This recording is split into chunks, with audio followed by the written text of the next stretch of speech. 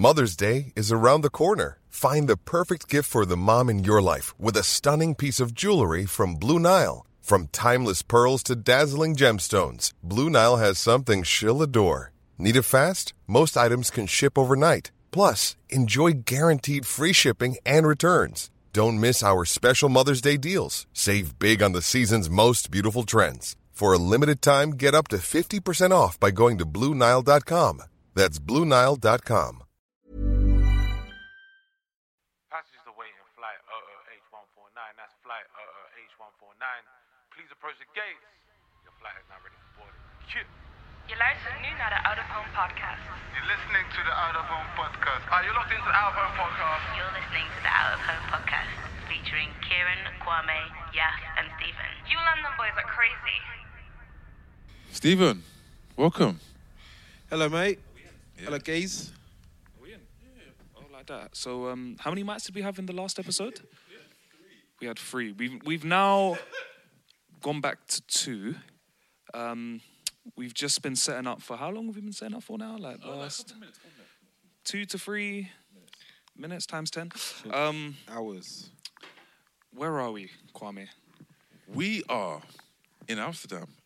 It's me on a instrument next to Stephen you're the what? and Yaf, and you're listening to the Out of Home podcast. So that's what's happening. So yeah. What are we listening to, Kwame? Well, Yaf, you're listening to the Out of Home podcast, an award-winning podcast set up by 4 Londoners who met in Amsterdam, sharing dope stories of their own and of others. The main man, the audio extraordinaire, Beats by Key, isn't here on this episode, but we love him. He's taking He's alive. He's alive. Having a lion. He won't like that, but it's there. And we're gonna do an Amsterdam edition of the pod. Usually we're in 2 locations, but today Yaf has made his fortnightly jaunt back to the city. So it's the 3 of us. And Stephen. Wait, before we get into this, who is Beats by K? Because we at Out of Home love to listen to feedback, and, there are no inside jokes here. Kieran is one member of Out of Home, and he is a sound technician. So we may make some jokes referencing his knowledge of sound. And to my right of me, we've got Kwame Wilson. Government. Oh, sorry, government names. You're famous. It's fine. I'll bleep it out. We may make several jokes about a Rangers top that he's wearing today. This is an ongoing joke. Not an inside joke, an ongoing joke. And then we also have Yaf. Yaf is the 3rd member of Out of Home, and Yaf and I have spent a lot of time working together, and Yaf brings the jokes, brings the vibes, and he's a very well-connected man, very high and powerful in political circles. And I am Stephen. A humble podcast. I knew he was going to say that. GTFO, bruv. H. A humble podcaster, fresh from a journey, which we'll get into. And the 4 of us are the Out of Home podcast. We are a group of friends. We've come together to relay stories about our daily lives, our thoughts, opinions, and sometimes your thoughts and opinions. And we put this in a lyrical blender and produce this on a podcast. Stephen, you really come alive, You really come alive, bro. You just know how to flip the switch. It's genius. He's an actual showman, bro. He's a real Nigerian. Oh, my days.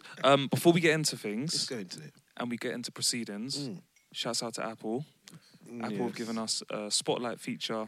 They gave us a spotlight. Which kicked off... How long have we had it for now? A few weeks, right? Yeah, a few Nearly weeks. a month. A few weeks, so yeah. Couple of years, the Spotlight's been on us for that, wouldn't you say? So we are on the front page of, I want to say Apple UK, maybe Apple UK podcast page. We're one of the first podcasts you'll see. All 4 of us, our lovely faces, beards and all. Front and back. Oh, Okay, Stephen. And we are enjoying this. And if you are listening to us because of Apple Spotlight, thank you for joining the ride. And we hope that you never get off the Out of Home train. Cheers. Smooth. So there's 3 of us today. Shout out to Anna every single time. Hello, Anna. Anna's in the background. Anna, what is the context of Anna, Stephen, seeing as you want to be the context king today? Anna is the reason I'm here. Anna, would you agree with that? And there's the optimum half. She keeps me level and yeah. So shout out to you, Anna. Thank you for accepting 3 men into this apartment. So it's a lovely apartment. Oh yeah. That's the two. Goodness me. Okay, shall we deep dive into our weekly segment? Yes. What made you smile this week? And again, for any lovely new listeners who have joined us for the first time, What Made You Smile is a segment that we have that allows us to take stock in the things that have brought joy to us in the last 7 days. I'm going to start with Kwame, the wild tongue Ranger Wilson. This wild tongue reference is due to a time where we were in during there's a height of COVID. We were about to get our COVID test as we embarked on an all expenses paid trip to Barcelona because we are those guys in it. And I actually can't remember what the wild tongue incident was, but do you remember? Okay, so remember when we used to get the COVID test? Oh yeah. What was it? Because you had the one in the nose. Yeah, but what was that one called? It was the fast test and like the more comprehensive test. What was the comprehensive test called again? I can't remember. PCR. Yeah. So you had to do your nostrils and your tonsils. Yeah. And Kwame opened his mouth, and when the lady was going to like tickle the tonsils, his tongue was just doing up freestyle. Thank you very much. He was just twirling. I'm a family man, please. Can we keep it moving? Diamond, dancing. Keep moving and grooving. What made me smile this week, bruv? You know what made me smile this week? It's weird to say. My wife, I love saying that. My wife had COVID, so the last week she was resting up. And what was making me laugh was that so we had to have our distance, obviously, but no, she's all better, house COVID free, so we move. What was making me laugh is that I would see certain things, like maybe a sketch. Wow, it's really bright. Wow, it's all happened. I was about to say something, but I would not live it down, so I'll say it off air. Anyway, let me continue. And I was watching these things and I started like laughing, right? Like just laughing. And I will never forget when like Mia was moving in to the house and she was gonna move. We live next door to one of her old colleagues. Maybe it isn't the best setup, but it just made me laugh. And she was like, yeah, let's all let you know that when we move to the house, like we might have some parties. I play a lot of loud music. And Kwame laughs a lot. I was like, that's a really sweet thing to say. Because I just randomly laugh, innit, bro? Like, Kwame's got a very specific order. yeah. Which you probably hear, yes. Excellent. You'll hear it from like excellent. the 4th floor. You probably hear it 8 times in this episode. So like, I was just thinking, wow, this woman's probably in her house, like in silence, and just like through the walls of her house, can probably hear just some like cackle every couple of hours because I'm watching some random clip on YouTube or something or TikTok. So that's what made me laugh. That's what made me smile. And just health, me getting back to good health, and then England. The World Cup. Even though Ghana flopped, the World Cup has made me smile. But we'll get back to that, won't we? Eh? Our man on the ground is back in town. But speaking of back in town, I want to ask you. And this is another comment. Yaf used to live in Amsterdam. He then moved back to London, but because he's that guy, through work and life and love, he's often back in the Amsterdam grounds. So that's why I said back in town, if anyone's new, just for a little bit of context. So yeah, my brother, what made you smile the last 7 days? Well. A lot to smile about. I would echo your point on the World Cup. I think the Morocco game yesterday, bro. Amazing. So Morocco beat Spain on penalties. And if anyone lives in Amsterdam or has been to Amsterdam, there's a very, very solid Moroccan population in Amsterdam. So for some reason, I just felt more connected to that win. Oh, okay. I felt more happy because I'm like, I've got Moroccan friends. Yeah. I know how much this must mean to them. Yeah. And seeing them beat the juggernauts that are Spain was just it just brought joy to me. And like seeing the little stories throughout the World Cup, and I know we spoke about some of these things last week, has just been bringing a smile to my face. Being back in Amsterdam, of course. I kind of see Amsterdam as like my level set. That's not what you said, but okay, go on. London is like the place where hustling, bustling, network, you're just linking and building. Yeah. And Amsterdam is the place that just allows me to reset. Navigate, you know? Yeah, and we had some fun as well. Linking up in the stew, In the studio. laying down some vocals. Yeah. But less on that later. This guy's funny. I wanted to say that. So yeah, that's what's been making so being back in town and the joys of the World Cup. And I would love to hand over to my dear friend, Distinguished traveller. the coin collector himself. But less on that later. I just wanted to copy what you said. It sounds great. Man, like Stephen Must, fam, with the Bitcoins. What? So, We must say, Stephen, where have you just come back from? come back from work, but the previous excursion was came back from Qatar. Nice one.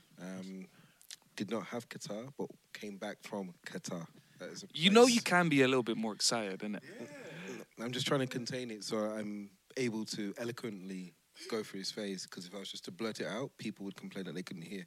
But I was in Qatar for the World Cup and Such an uncle. living my best life and living a dream, following my 4th World Cup. That's amazing, man. This is the Football World Cup, the Football Men's World Cup, for those that are there. And then I got the opportunity to go out there for the games. And then I came back. So this is going to come out on Thursday. I came back on Monday. So like 3 days in. And it's been like an amazing experience. So... Should I go? No. Yeah, it's been an amazing experience going out there. I've never been to Qatar as well, so it's a new country for me. And then just going to connect with like all of the different fans that are out there, seeing the best players in the world. I'm just seeing like this World Cup that was so talked about for right or wrong reasons. Infantino's infamous comments. That's mine. Are we friends? Infantino's infamous comments, and then just kind of like taking it all in. So like it's been a big pleasure. I've enjoyed every minute of it, as those who follow me can tell. And here I am to take some questions from our... But before we do that, is there anything like that made you smile? What made me smile? Okay. What made me smile? 7 days. Okay. Yeah, no, I'd say being with the Senegal fans. Nice. Big vibes there. Being at the Japan-Spain game in the group phase, that was just mad because so a World Cup group has 4 countries. 1, 2, 3, 4 countries. Only 2 can go through. They play 3 games. It comes to the last game, and by this time, maybe the first 2 places have already been decided. But not in this group. This group contained, to help me out here, Japan, Spain, Germany, and Costa Rica. And normally you'd say Spain and Germany nailed on to go through. It came to the last game, and Japan needed to win. They needed to win against Spain. And hope that other results went their way. Yeah. At some point during the 90 minutes, every single team in that group had at least a hot Indian summer where they thought they were going to the next round. Only Costa Rica at one point were going through. At one point, Germany were going through. And then the gods shined down on Japan. And after... Yeah, they came back a lot. And then they managed to come back, and then they went through with Spain, which was like amazing. I think it might have been the first time in their history that they've... And Japan came first. Yeah, Japan came first. And Spain, who were going into that game thinking like, formality, we're going to turn up, we're all safely through. They were sweating a little bit towards the end. 100%. So it was a crazy day of football because like it's just up and down. And what they did, which they don't normally do, so normally they make on the last game, they play it at the same time to avoid any like match fixing so that people don't know. But inside the stadium, they were showing the live results. So it kind of like defeated the whole purpose of these 2 games. Yeah, so like I was watching like Samson, we were both shocked, like why are they but they did. So like the crowd was just it just added to the drama because the crowd were reacting. I can imagine, yeah. All of a sudden Spain are like, we actually need to score goals. Or not, it was displayed on the TV. Like they just needed to look up and like, so it's kind of like... Wait, do you mean like notification or like actual footage? No, as in like the group standings. Oh wow, Group standing. So like, if you, it was always there. no, when something had happened, Okay, it'd just flash sorry, up, and then so like if you were a player, or probably if you're on the bench, you'd look up and then you see, oh shit, we're going out, and it's just like time to go ham. Okay, we're safe. So that just added to the drop. Normally this doesn't happen because of match fixing. So they normally just have the 2 games at the same time and little or no communication, so the players can't tell what's going on. But for whatever reason, they busted it open in Qatar, and like, it's all going off. Stephen, Yeah, I want to rewind a little bit. yeah. Let's rewind.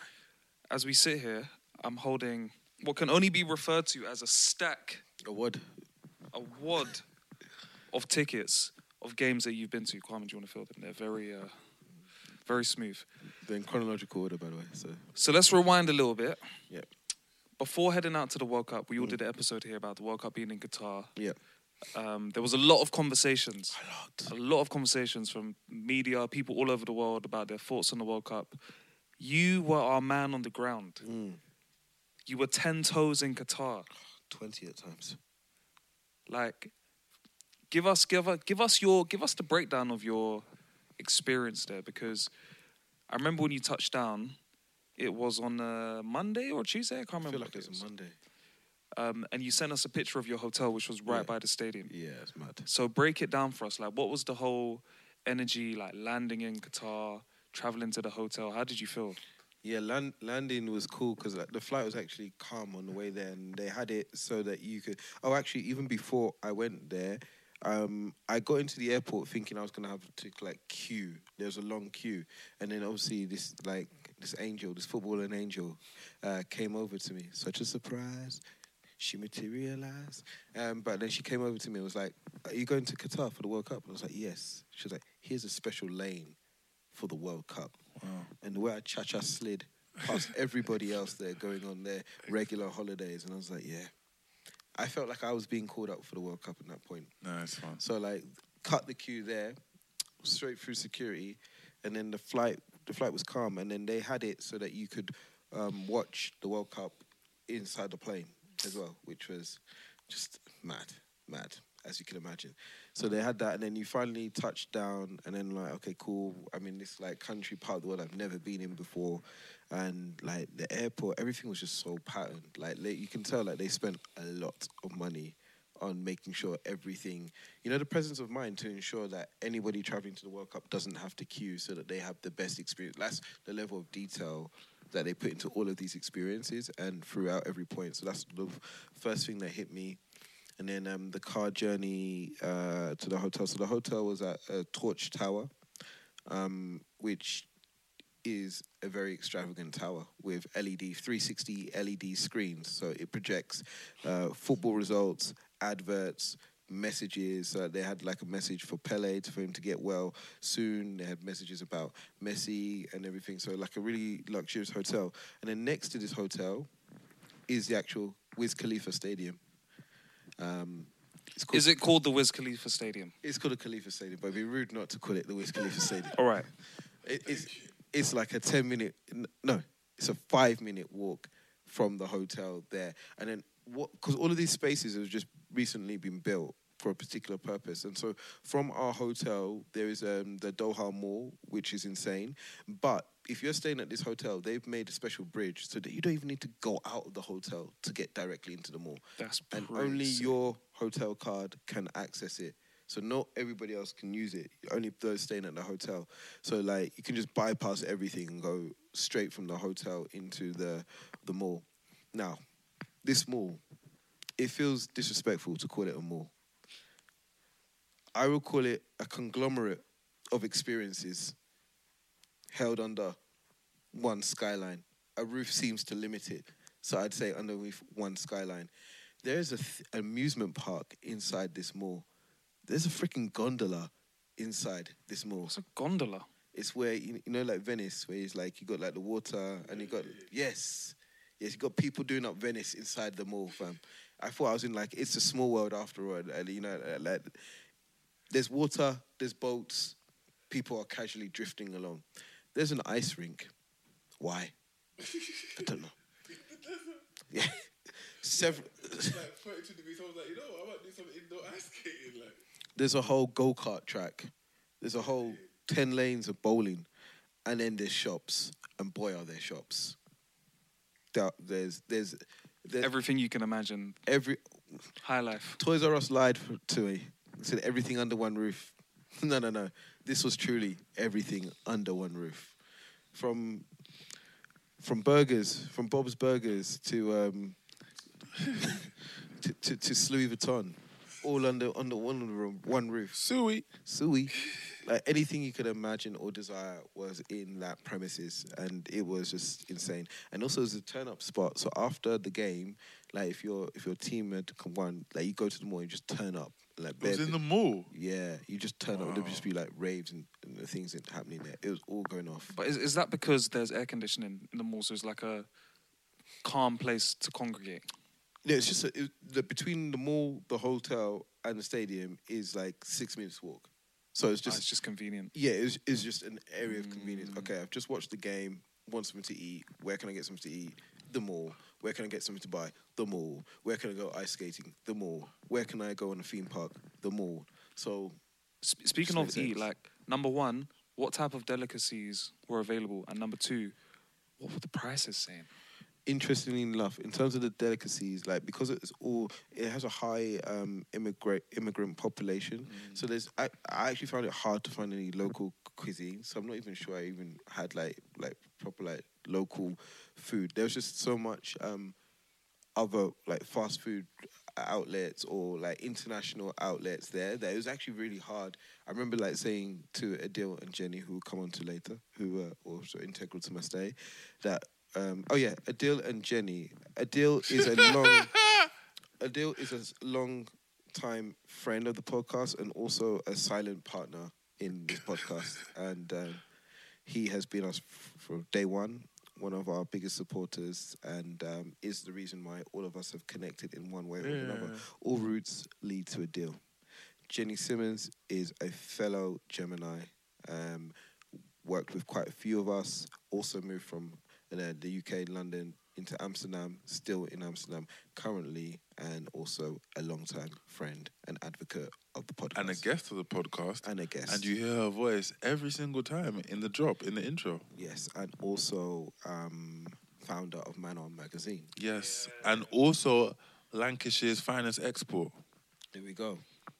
So they were both there, and we will come on to that. But it's very hard to find local food. On the prices, obviously I did not do my research, and I cannot tell you the prices of food, but I can tell you the price of a night out. Those reals really add up, fam. That's all I say. That's the name of the currency, right? Yeah, that's the name of the currency, fam. After one night, I was in Real Madrid, fam. I was in Real Madrid, bro. It looked like a doable amount until I did the conversion, and I was like, I was already on the spending cap very, very early. Wait, hold on. So you're saying you don't know how much food was? Not really. Like it seemed like it was like 40 reals here and there. And what's the conversion like? What's one? I believe that's. Okay, I'm gonna do. Let's do next. I thought I was spending maybe like £20. So let's do this live. 40 real. What was I really spending? Let's do Euro because we're here. Because I haven't even done the. I think it was around £20. So you think 40 reals is worth 18 euros? 20. Yeah. I was spending all kinds of currency because some of my cards weren't working. If you're in the Netherlands, the ABN AMRO card. No, sorry. Any Dutch debit card. It is useless. It is useless. It's tuck shop card. Don't get me started on that. It is like. Don't get me started. Sorry, and this might offend a few people, but you know what? Feelings are there to be hurt sometimes, isn't it? It is as useful as speaking Dutch. It's only in one country. This card can only be used in one country. Controversial. Ladies and gentlemen, we just wanted to say the views of Stephen and Pampa do not reflect the entirety of Out of Home. Moving on to more important things, such as currency conversions. €1 at current trading price equals 3.83 Qatari riyals. So, if you was paying 40 Qatari riyals for something, you was only paying €10.46, bro. Oh. So that's pretty decent. Okay. But Stephen is like a moth who comes alive in the nighttime. So, my guy, when you buying like doubles and triples, how much were they retailing or like Are you even able to remember those moments? I remember something coming in around the 350 real mark. Which would be how much? Is it? That's not bad. Oh my God, 91. That's a normal European night for you, bro. That was one transaction. Oh. Wait, how many drinks then? All right, it's all a bit blurry. So this gets us on to another myth buffing exercise. Yeah, please. Oh, no alcohol, no fun, they said. How wrong they were. There are watering holes, and there's two things. No, number one, you do not need alcohol in a stadium. Yeah, and also I believe in France '98 there was no alcohol in the stadium. Yeah, but no one spoke about that. So yeah, right? no one spoke about that. People were having a lot of fun inside the stadium, supporting iconic image, England fan, World Cup, big World Cup in one hand. What would have been a pint was then a bottle of water, and I just felt like that is just like friendly atmosphere inside the stadium. Everybody just supporting their team. Good vibes. So you do not need alcohol to have fun in a football stadium. Number two, you can find alcohol in Qatar. Quite easily, I can imagine. I struck that like I struck oil, fam. Struck it big time. And there are places, the last drinks are served at 2 a.m. Now, this is a bit technical because if you're going to the 10 p.m. game, you won't get back from the game till around midnight or half past midnight. I want to ask you something about this, but so you've only got 90 minutes to drink up as much as you can, so which is a very short space of time. By the time you come in, done your green, feel the vibe, been to the bar. You don't have to consume as much drink as possible, though, innit? You go with the mentality because you've been told that there's none there. You kind of go in the mentality, you got to make it count because you don't know when. This is going to sound like an Alcoholics Anonymous statement, but you don't know where your next drink's coming from. So no, you do. You do. It's the next day after the next game. No, it's not guaranteed. It's not guaranteed. Oh, it's not? Because it's hard to get. Everybody else wants to get into these places, so sometimes they're at capacity. Sometimes there's no place that they're in. Oh, I love this insight, bro. So this is dope. It's all fun and games. I wanted to, the first couple of days we were dry, despite our best efforts. It wasn't until like picking, we struck gold. We struck gold and we struck it big. And shout out to Adil, he found a local watering hole. Not pretty, but it did the job. It did the job. But, and it was closed till 3, which was a big game changer. It's a USP almost. It definitely was a USP. Let me ask you, sorry, I'll ask you 2 questions, and then I can give the. When you saw that little baby perform in Doha, was that in a mall? That was not in the mall. That was in the W Hotel. Oh, living the life. Okay, shout out to that 4 pockets full. And that's a great reference. I'm proud of that one. And secondly, you made a reference about when you go to the like 10 o'clock game, and you only have 90 minutes. Like, how was it in terms of like the country? Like, sorry, trying to get how was it getting around?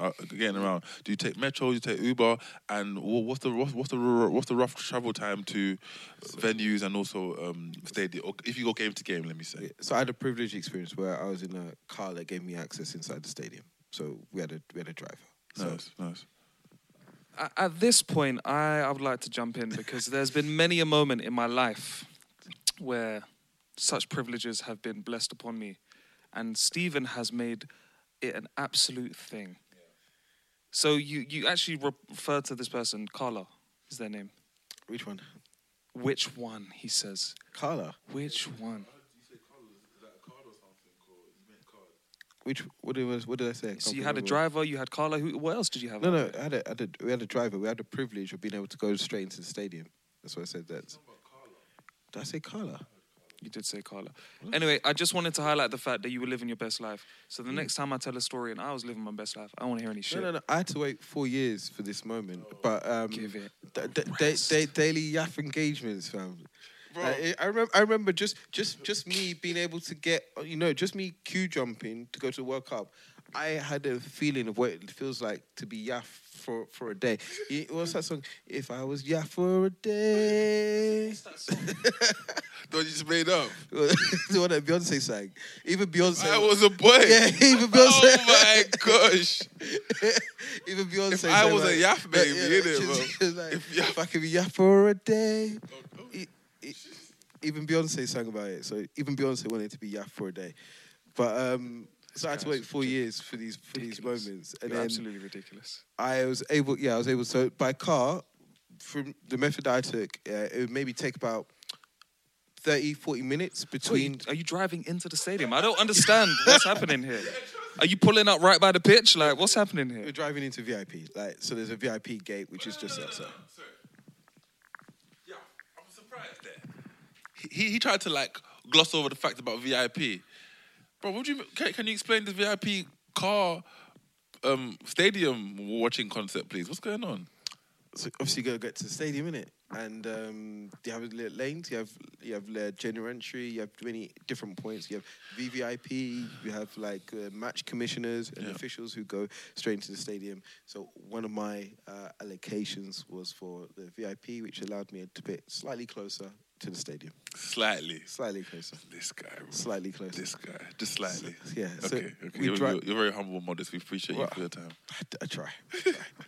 So we drive right in, and then if it was a little bit of distance, then there'd be a golf cart. Oh, actually, no. Shout out the people. These are people I have some beef with. The security people. Bro, oh my God. Don't we have beef with every security, every stadium, every no, major tournament we go to? But they were fucking with me because there's a list of there's a list of stuff which is like contraband you're not supposed to take into the stadium. Yeah. Well, that didn't sound good. I was taken to a stadium, but bearing in mind, this is not my first rodeo, so I kind of know, innit? So they were just being really nitpicky about stuff. I had this very small gimbal. It doesn't even look like a gimbal. Oh, because media. That's what they said. But it doesn't even look like anything. It's so small. I saw big people with the extendo things. Somehow they managed to get through, but I couldn't get in. I knew they were taking a piss when they confiscated padlocks. You know the padlock for your suitcases? Yeah. They said, sorry, you can't take this. I was just why did you have that with you? Fam, it was in my satchel. I always have it in case I'm covering. In case you're gonna run away. Fam, I forgot it was in. I forgot it was in there. The big point is, it is not banned from a stadium. Carrying padlocks for what? For why? When you lock your bag, you not put it in the pouch so you don't forget the key in that. Yeah, it just happened to be in there. All right, cool. Okay. Happened to be in there. So they were like, "Oh, we need to compensate. You can't take this into a stadium." I'm like, "Are you freaking? What can happen?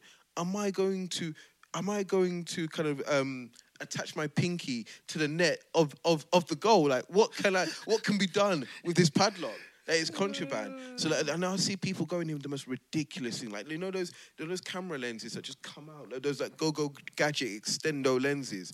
I can't even take a padlock in here. So obviously I was. So you were beefing security? Yes, massively.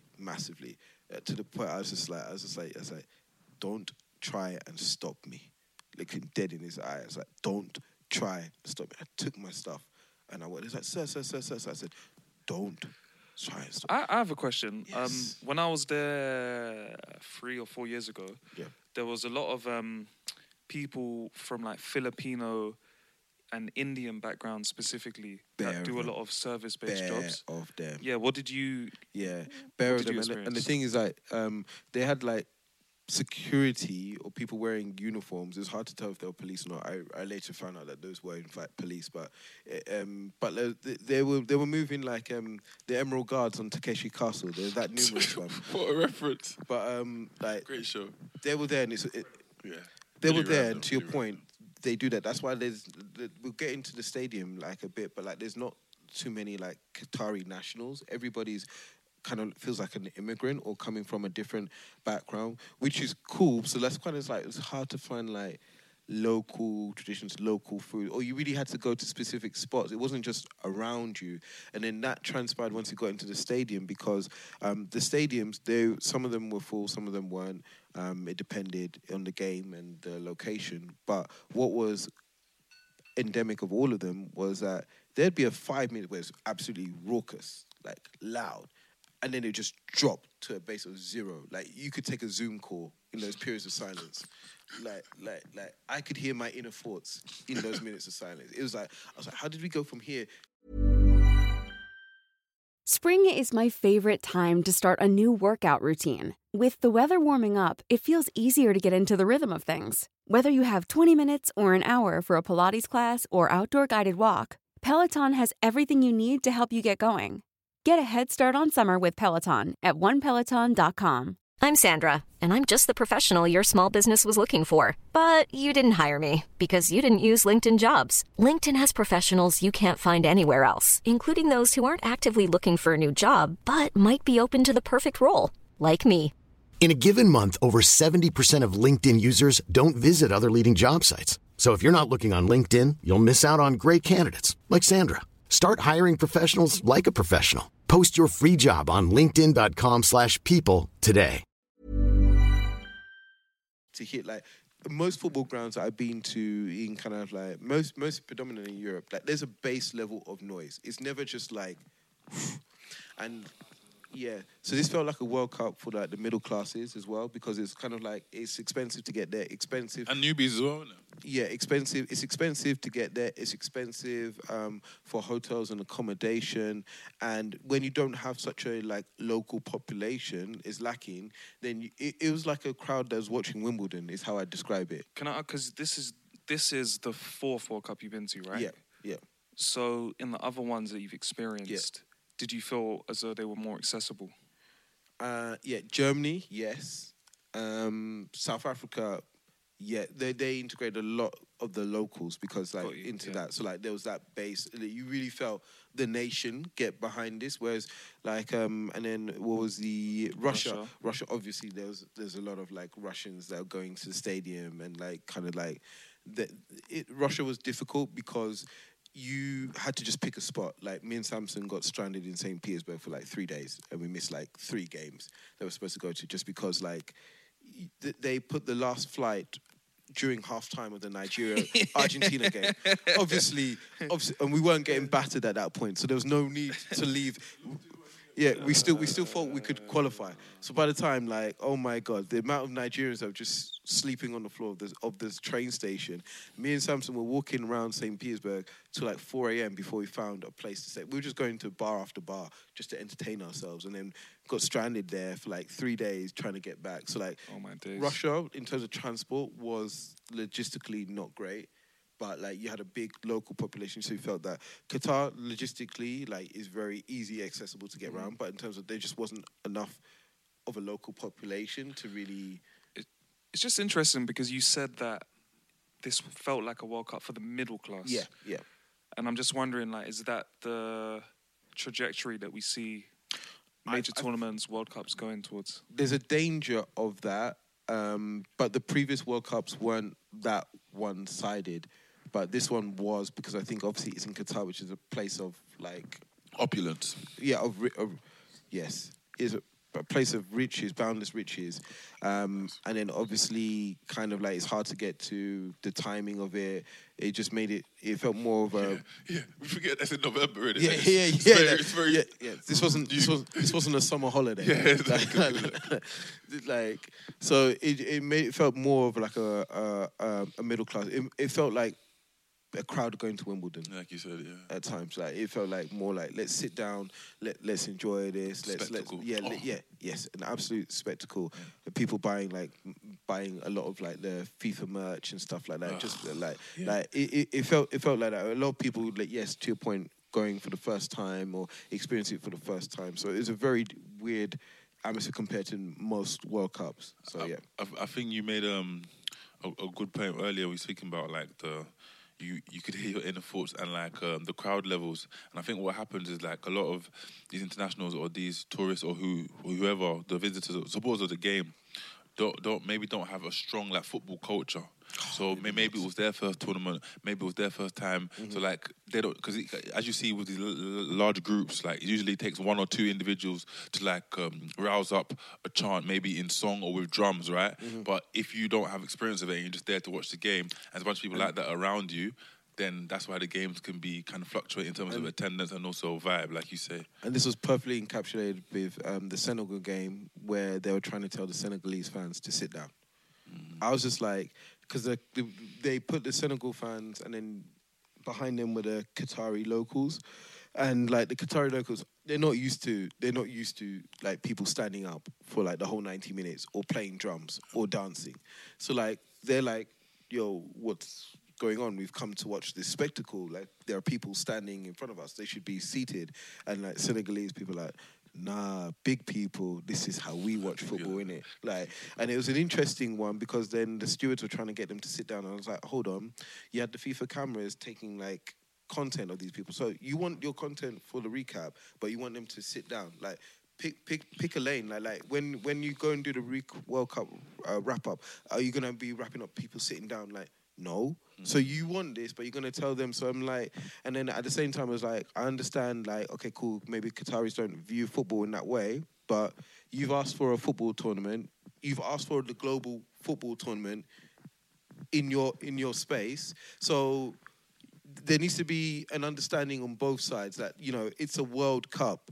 That's 32 nations, 32 different ways of watching football. You wanted that in here. Like, nobody forced you to have the World Cup. So so like, they need to respect your laws, obviously. But like, when it comes to football, you need to be also understanding of how other people watch the game. So that was a really interesting dynamic to see, especially in that game, just like the difference of cultures. And what I love in the stadium is that it brings different cultures together and how they consume it. And I have no way of going on record saying it. I was at the Ghana-Uruguay game, and Uruguay tears were amazing to see.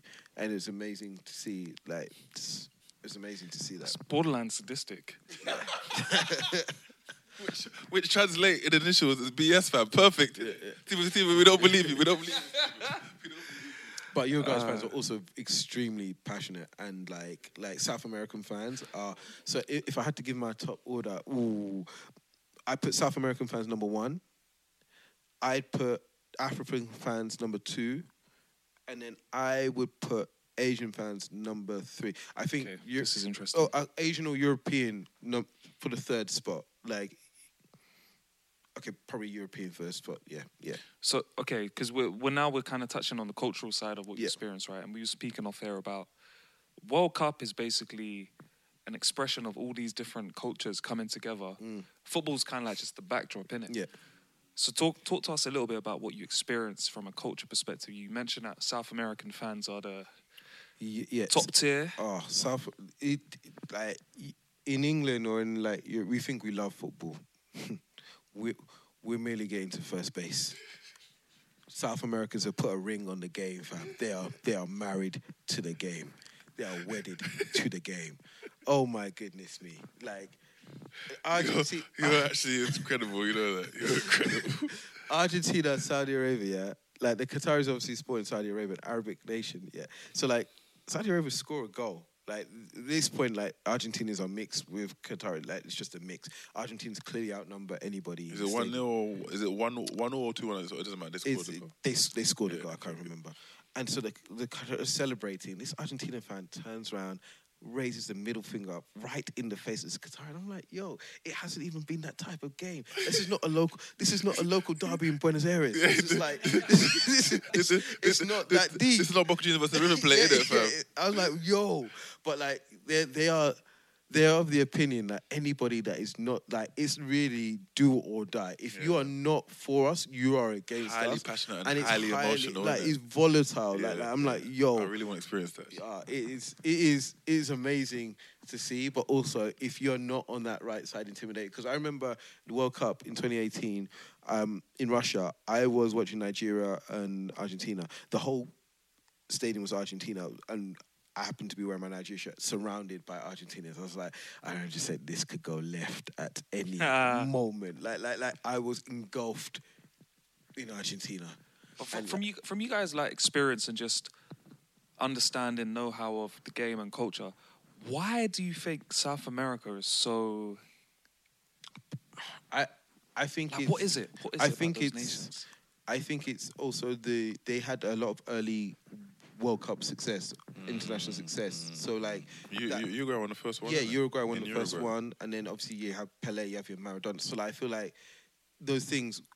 Imagine if England had won the World Cup from early and had a pedigree of winning the World Cup, and all the legends that get told of that. Really, it's like almost like Manchester United have this cult status because of their history, and it's kind of like exploded to this status. So I feel like that's been one. I think from that, they've just fostered the game, and it's been seen like as like the number one export. When you have that success early on, and they've had continued success, I feel like it just builds and builds and grows and grows and grows and grows into what you see today, and it becomes an obsession and a religion because you're so good at something as a nation and you really defined something on the world. And remember, World Cups back then, it was the first time your nation would be seen on a global stage. Like it was amazing in terms of the visibility you used to get there. So you literally could put your nation on a map from a World Cup. I had it personally, bro. What, When I was younger, your nation? Yeah, I was younger. A lot of people knew like Nigeria, South Africa. I'd be like, oh yeah, I'm from Ghana. Where is it? Next to here, all that stuff. Now I'm like Ghana, and now either through music or culture, or a lot of times just your team, but Suarez or this, that, and the third. Oh, Asamoah Gyan or Boateng. Like you really realize that it gives you a lot of visibility, and it's like, and also what I realized when I was young in 1996, it also allows you to look at kind of like racial like what's the word? The racial demographics of a country.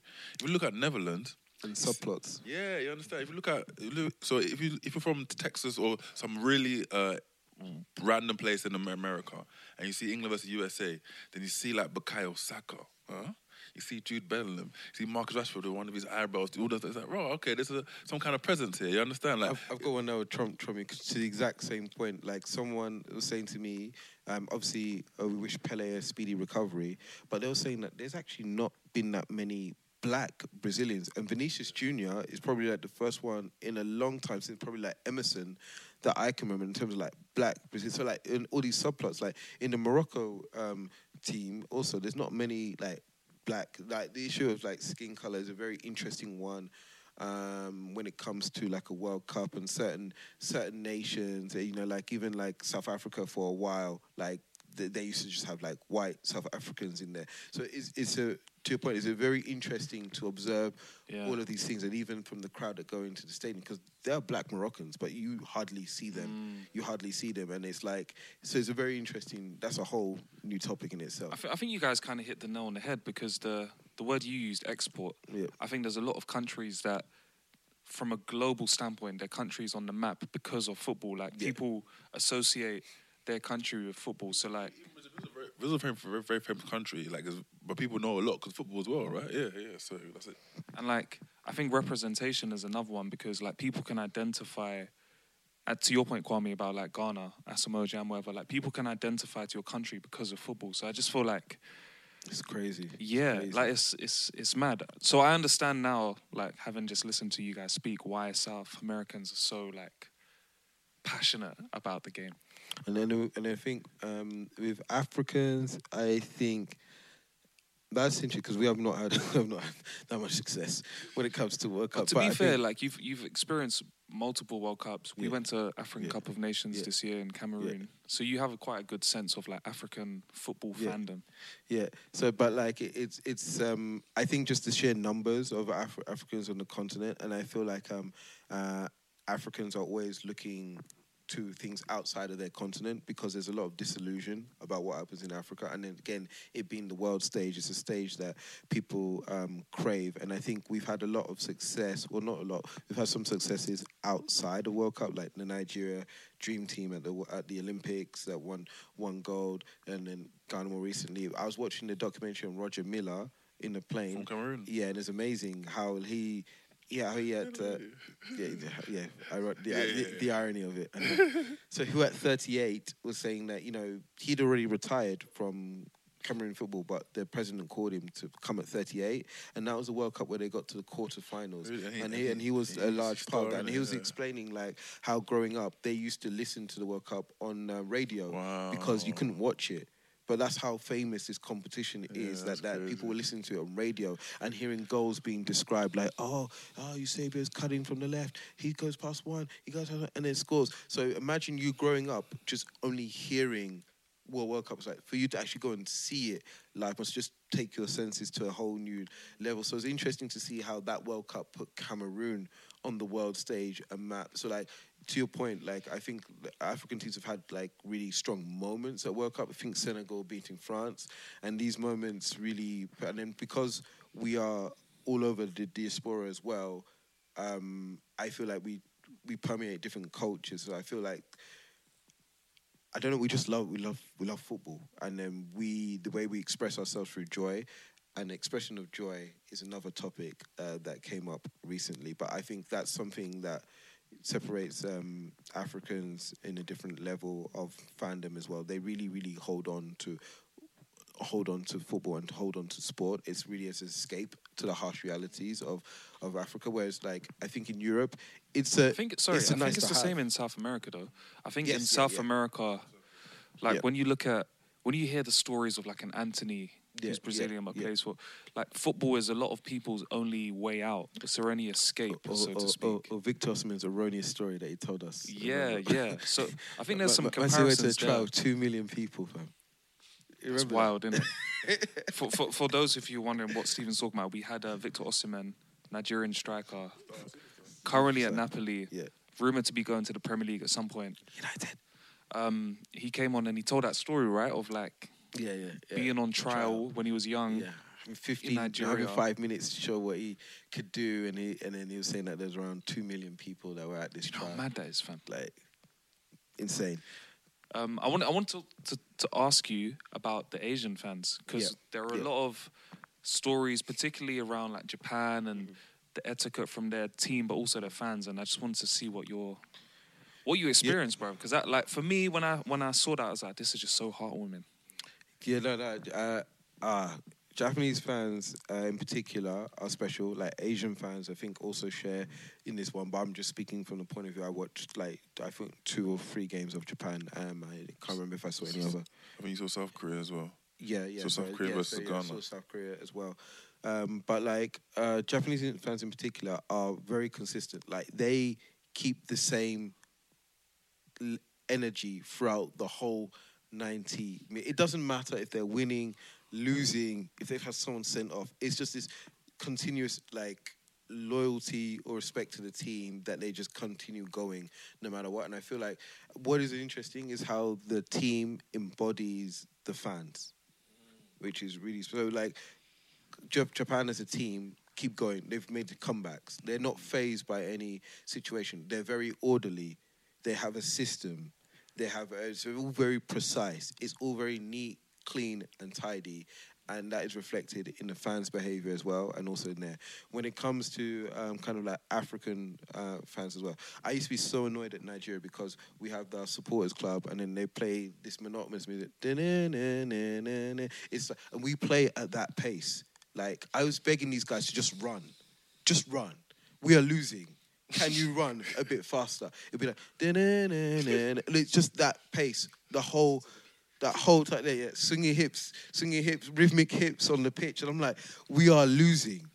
Can you go forward? No, just taking their time with it. And then it's like, and obviously, like, as Africans, we're a bit chaotic, bit like dramatic. That's reflected in everything from those in the VIP to those in category 2, like, chaos. Speaking of chaotic and Africans, did you see that Samuel Eto'o got into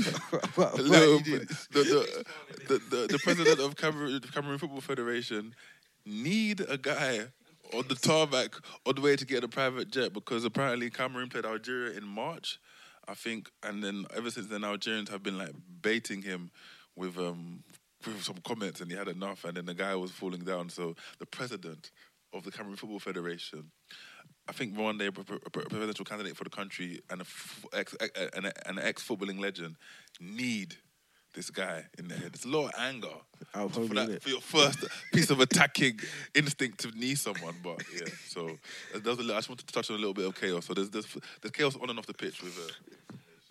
But to bring it back to some positivity, this was the first World Cup where African teams had been coached. All African teams in the tournament had been coached by a fellow countryman, which I thought was quite sick.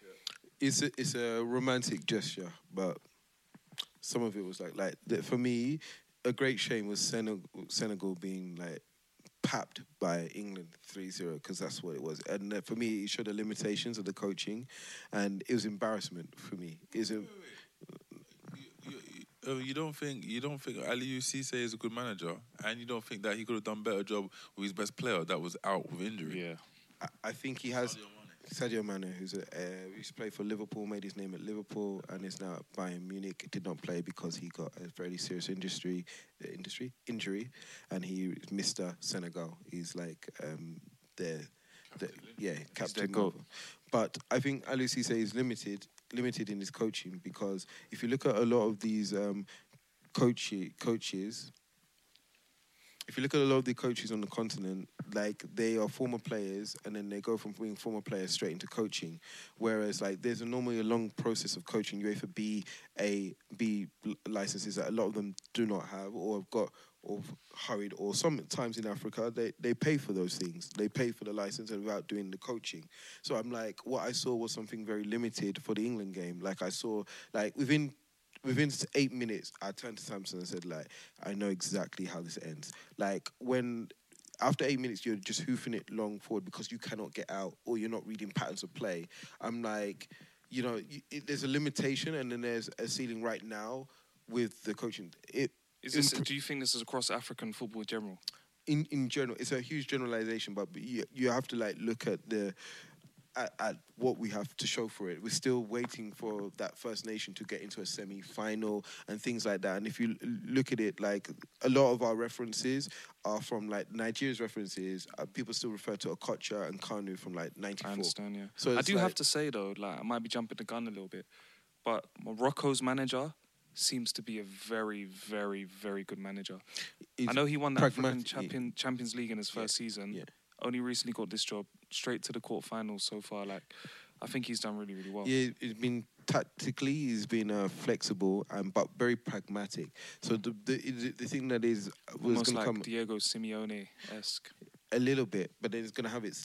Hopefully, it doesn't have its limitation. I'm curious to see, like, how do they mix it up? Can they mix it up? I think it's great what they're doing, but, like, yeah, he's been an exception. He's adapted to all of the games, had a plan for all of the games, and been able to execute the plans for all of the games. But Senegal were the African champions, and they got, like, absolutely, like, slapped 3-0. So, like, it was embarrassing for me, because what does it mean to be an African champion if this is what you're going to put out? And all the teams that didn't make it, Nigeria included, wouldn't do much better anyway.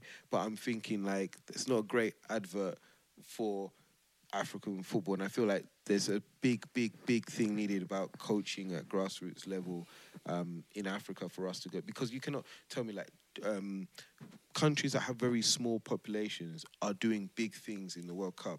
So you cannot tell me in this big continent full of all of this talent that nobody is capable of. It's just a mismanagement of resources, which is a characteristic of African culture right now. When it comes to politics, when it comes to everything is being mismanaged poorly, from oil reserves, funds, resources, mismanagement. And that's what's holding the continent back, because you cannot tell me in that whole continent you cannot find 11 or a squad of 25 that, if you train really, really well, wouldn't be able to do amazing things. You know it's true, because a lot of the players shining are players from Africa that are now, ended up in the diaspora and represent, like, Mbolo, Saka, all of these things. So it's there. I'm so sorry, Kwame. So I sent something to you guys, I think, last week, and it was a clip from another podcast. I can't remember the name. Let me try and find it before the episode finishes, so I can free promo. Them.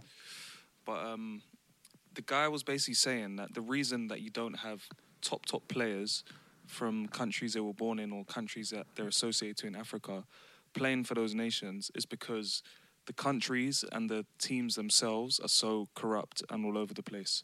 So I think he tells a story of, like, Kylian Mbappe, his Cameroon. dad taking him to Cameroon, like, to say they want to say that he wanted to represent Cameroon, and they asked for money. Mm-hmm.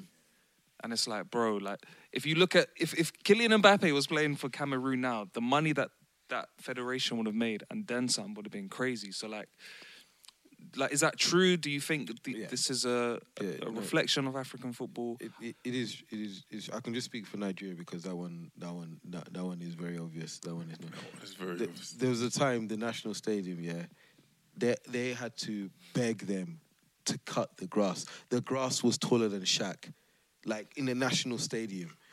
Like, it got to that point. They were like pleading for someone to cut the grass.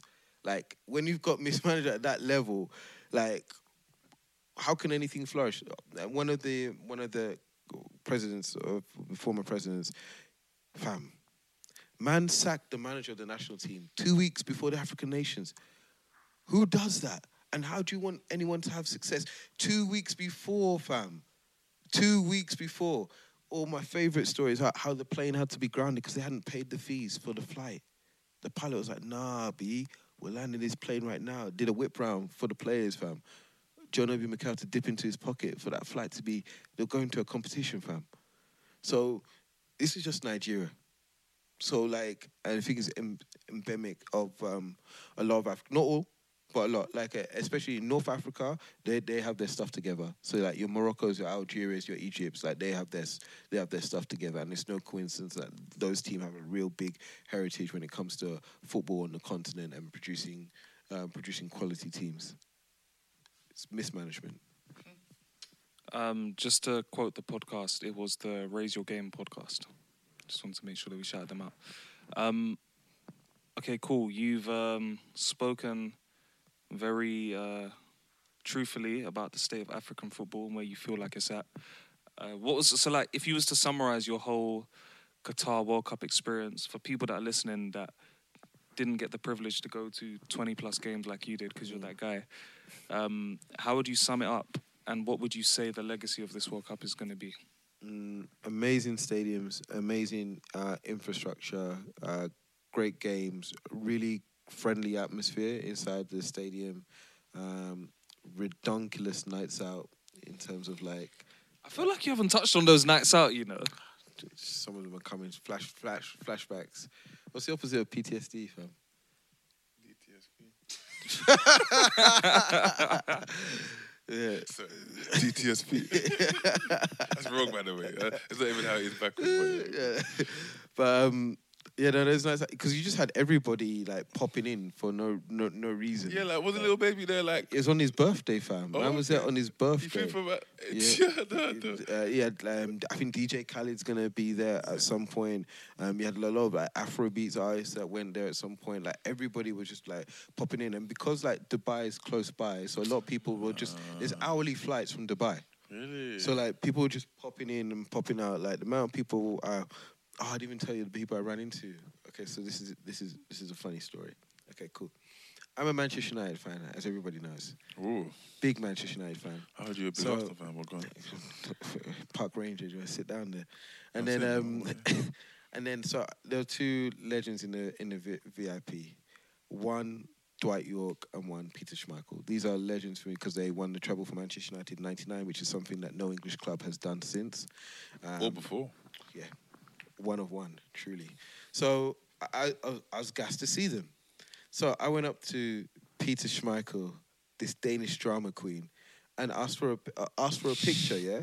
My guy, we're in the VIP, yeah? My guy's like, oh, go on in, hurry up, because I'm hungry and I want to eat. I was just like, big man, you're lucky I even came to you. What? Yeah. I was like, you city reject. You're lucky I even came to you. What? This VIP, you're hungry. You're lucky I even know your name. I know Casper, but who knows you, fam? Did you still take the picture after that? Fam, I deleted it from my phone, fam. I would have been like, it's all right then. Just go have your food or something like that. Yeah, I was just like, rah. It's not that deep, man. Yeah, Peter Schmeichel is a Danish goalkeeper who had overly sized big hands and made star jump squats in order to make saves. And played in a highly effective team, which won him a lot of trophies. Which won him. I like it. On the other hand, my brother from another mother, the Trini King himself, Dwight York. I approached Dwight York, and Dwight York said to me, he's just like, I've always got time for my brothers. Oh. And Trini boy. Yes, Dwight. We had a 10-minute conversation.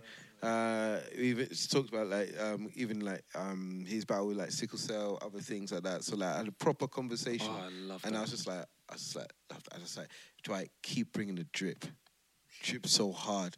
You know, Kieran and I ran into Dwight York in Carnival. Yeah. Yeah. Like he was covered in paint. Legend. This was in Trinidad. We bumped into Dwight York in Trinidad in Carnival, and he was just vibes. So it's, you know, when people have consistent stories of yeah. people of fame, it's nice to see that they keep it consistent. Yeah, no, I kept it consistent. I was just like, it's just what contrast of experience. And I met Mr. Easy as well, Mr. Exec, who is doing amazing investments in entrepreneurship as well. Does not look the way he sounds when he sings music. It just blew my mind. It was the same person, but it was Samson got to meet David Beckham and Kaka, which I'm hugely jealous about as well. So and then I've met Arsene Wenger a few times, but of course you have. The Prof. He was saying some mad stuff. He fell all the way off. Hey, talk to us about your boy. You know, he's been, as of late, he's been acting like a real FIFA youth, bro. Some of the things he's been saying, he was saying that all the countries that focus on making political statements are home. No, all the countries that are home are just home, innit, bro? Like, all the countries that aren't out are the ones that don't have a moral compass. They just happen to finish ahead of their group and win their games. Like, it's... He was insinuating because Germany made a picture where they covered their mouths in order to protest against kind of the human rights violations, and then they got eliminated. So Arsene Wenger was suggesting the fact that they were concentrating too much on these political statements is the reason why they were going home early, which is a mad thing. But like, it was good to running into like just different types of people and just seeing how much football connects different of all kinds of status as well. But yeah, it was a really peaceful World Cup, really good vibes, state-of-the-art facilities. The legacy of this, I think a little bit more people will be open to that area of the world. I think they've been exposed to some of the culture there. I think they've come back with positive stories which will make people want to visit it. In terms of the footballing legacy, I'm not sure that will be much footballing legacy. I think it might inspire a lot of Qatari kids to kind of venture for football. So I'm curious to see, like, if a Qatari kid says to his parents, you know, I want to play football, how's that going to be perceived after this World Cup? Don't know. They've got state-of-the-art facilities. I do not know who is going to occupy those facilities. I don't know. For a World Cup, the stadiums are not even being sold out. So I don't know the local Qatari league, but I'm pretty sure they're not going to be able to sell out the stadiums. So I'm curious to see what happens towards the infrastructure. But great World Cup so far, great games. And it's a very, very open World Cup, actually. If you look at the quarterfinalists, like, you could make a case for any one of them winning it. There's no overwhelming favourite. Maybe slightly, I'd say Brazil. But yeah, how do you guys see the quarterfinals? No, altogether, I just want to say thank you for such a thorough breakdown on the economical, on the cultural, on the life of a VIP football influencer. We really appreciate you taking the time to give us your humble story. But seriously, I really enjoy it. Like me, like as a friend, like you can tell me a lot on WhatsApp, and I see a lot on Instagram. But speaking with you for this amount of time, it's really nice to know the intricacies of how things work. So we appreciate that. And the only thing I'd like to add is, as my political campaign is based off sport and infrastructure, I'll be taking these learnings into my manifesto, and you can expect us to bring that spirit of football, spirit of joy, at the centre of this campaign. That sounds amazing, and but not as amazing as your trip did. I feel like seeing all the visuals and the stories you would, like, to Kwame's point, that you was telling us over WhatsApp, was like, oh, okay, like, cool, but hearing you break it down as well is like, I almost felt like I was there a little bit too, which was sick. So I needed the questions as well, because if it was left to my own devices, there will be no structure to this podcast. I wouldn't remember anything. I just tell you, I went and watched football, came back in it. But thank you for that, Stephen. I think we should take a picture of you holding these tickets as if it was cash, and then use it as a lead. I feel like that just needs to be done in the block. But before we lock off, there was one thing that we didn't talk about that maybe we talk about next episode, and that was the fact that we reached our 3-year anniversary this year. Freezy peasy. 3-year anniversary. So I think that deserves a little bit of a clap. So hopefully onwards and upwards. And next episode, should we talk about the 3-year memories? The 150th cap. Let's do it. All right, cool. Well, to wrap this one up, this has been Qatar World Cup Stories by Showtime Steve, interviewed by myself, Yaf Downs, and Kwame the Wild Tongue Ranger himself. Ladies and gentlemen, we love you. Yep. Good night. Cheers. You London boys are crazy.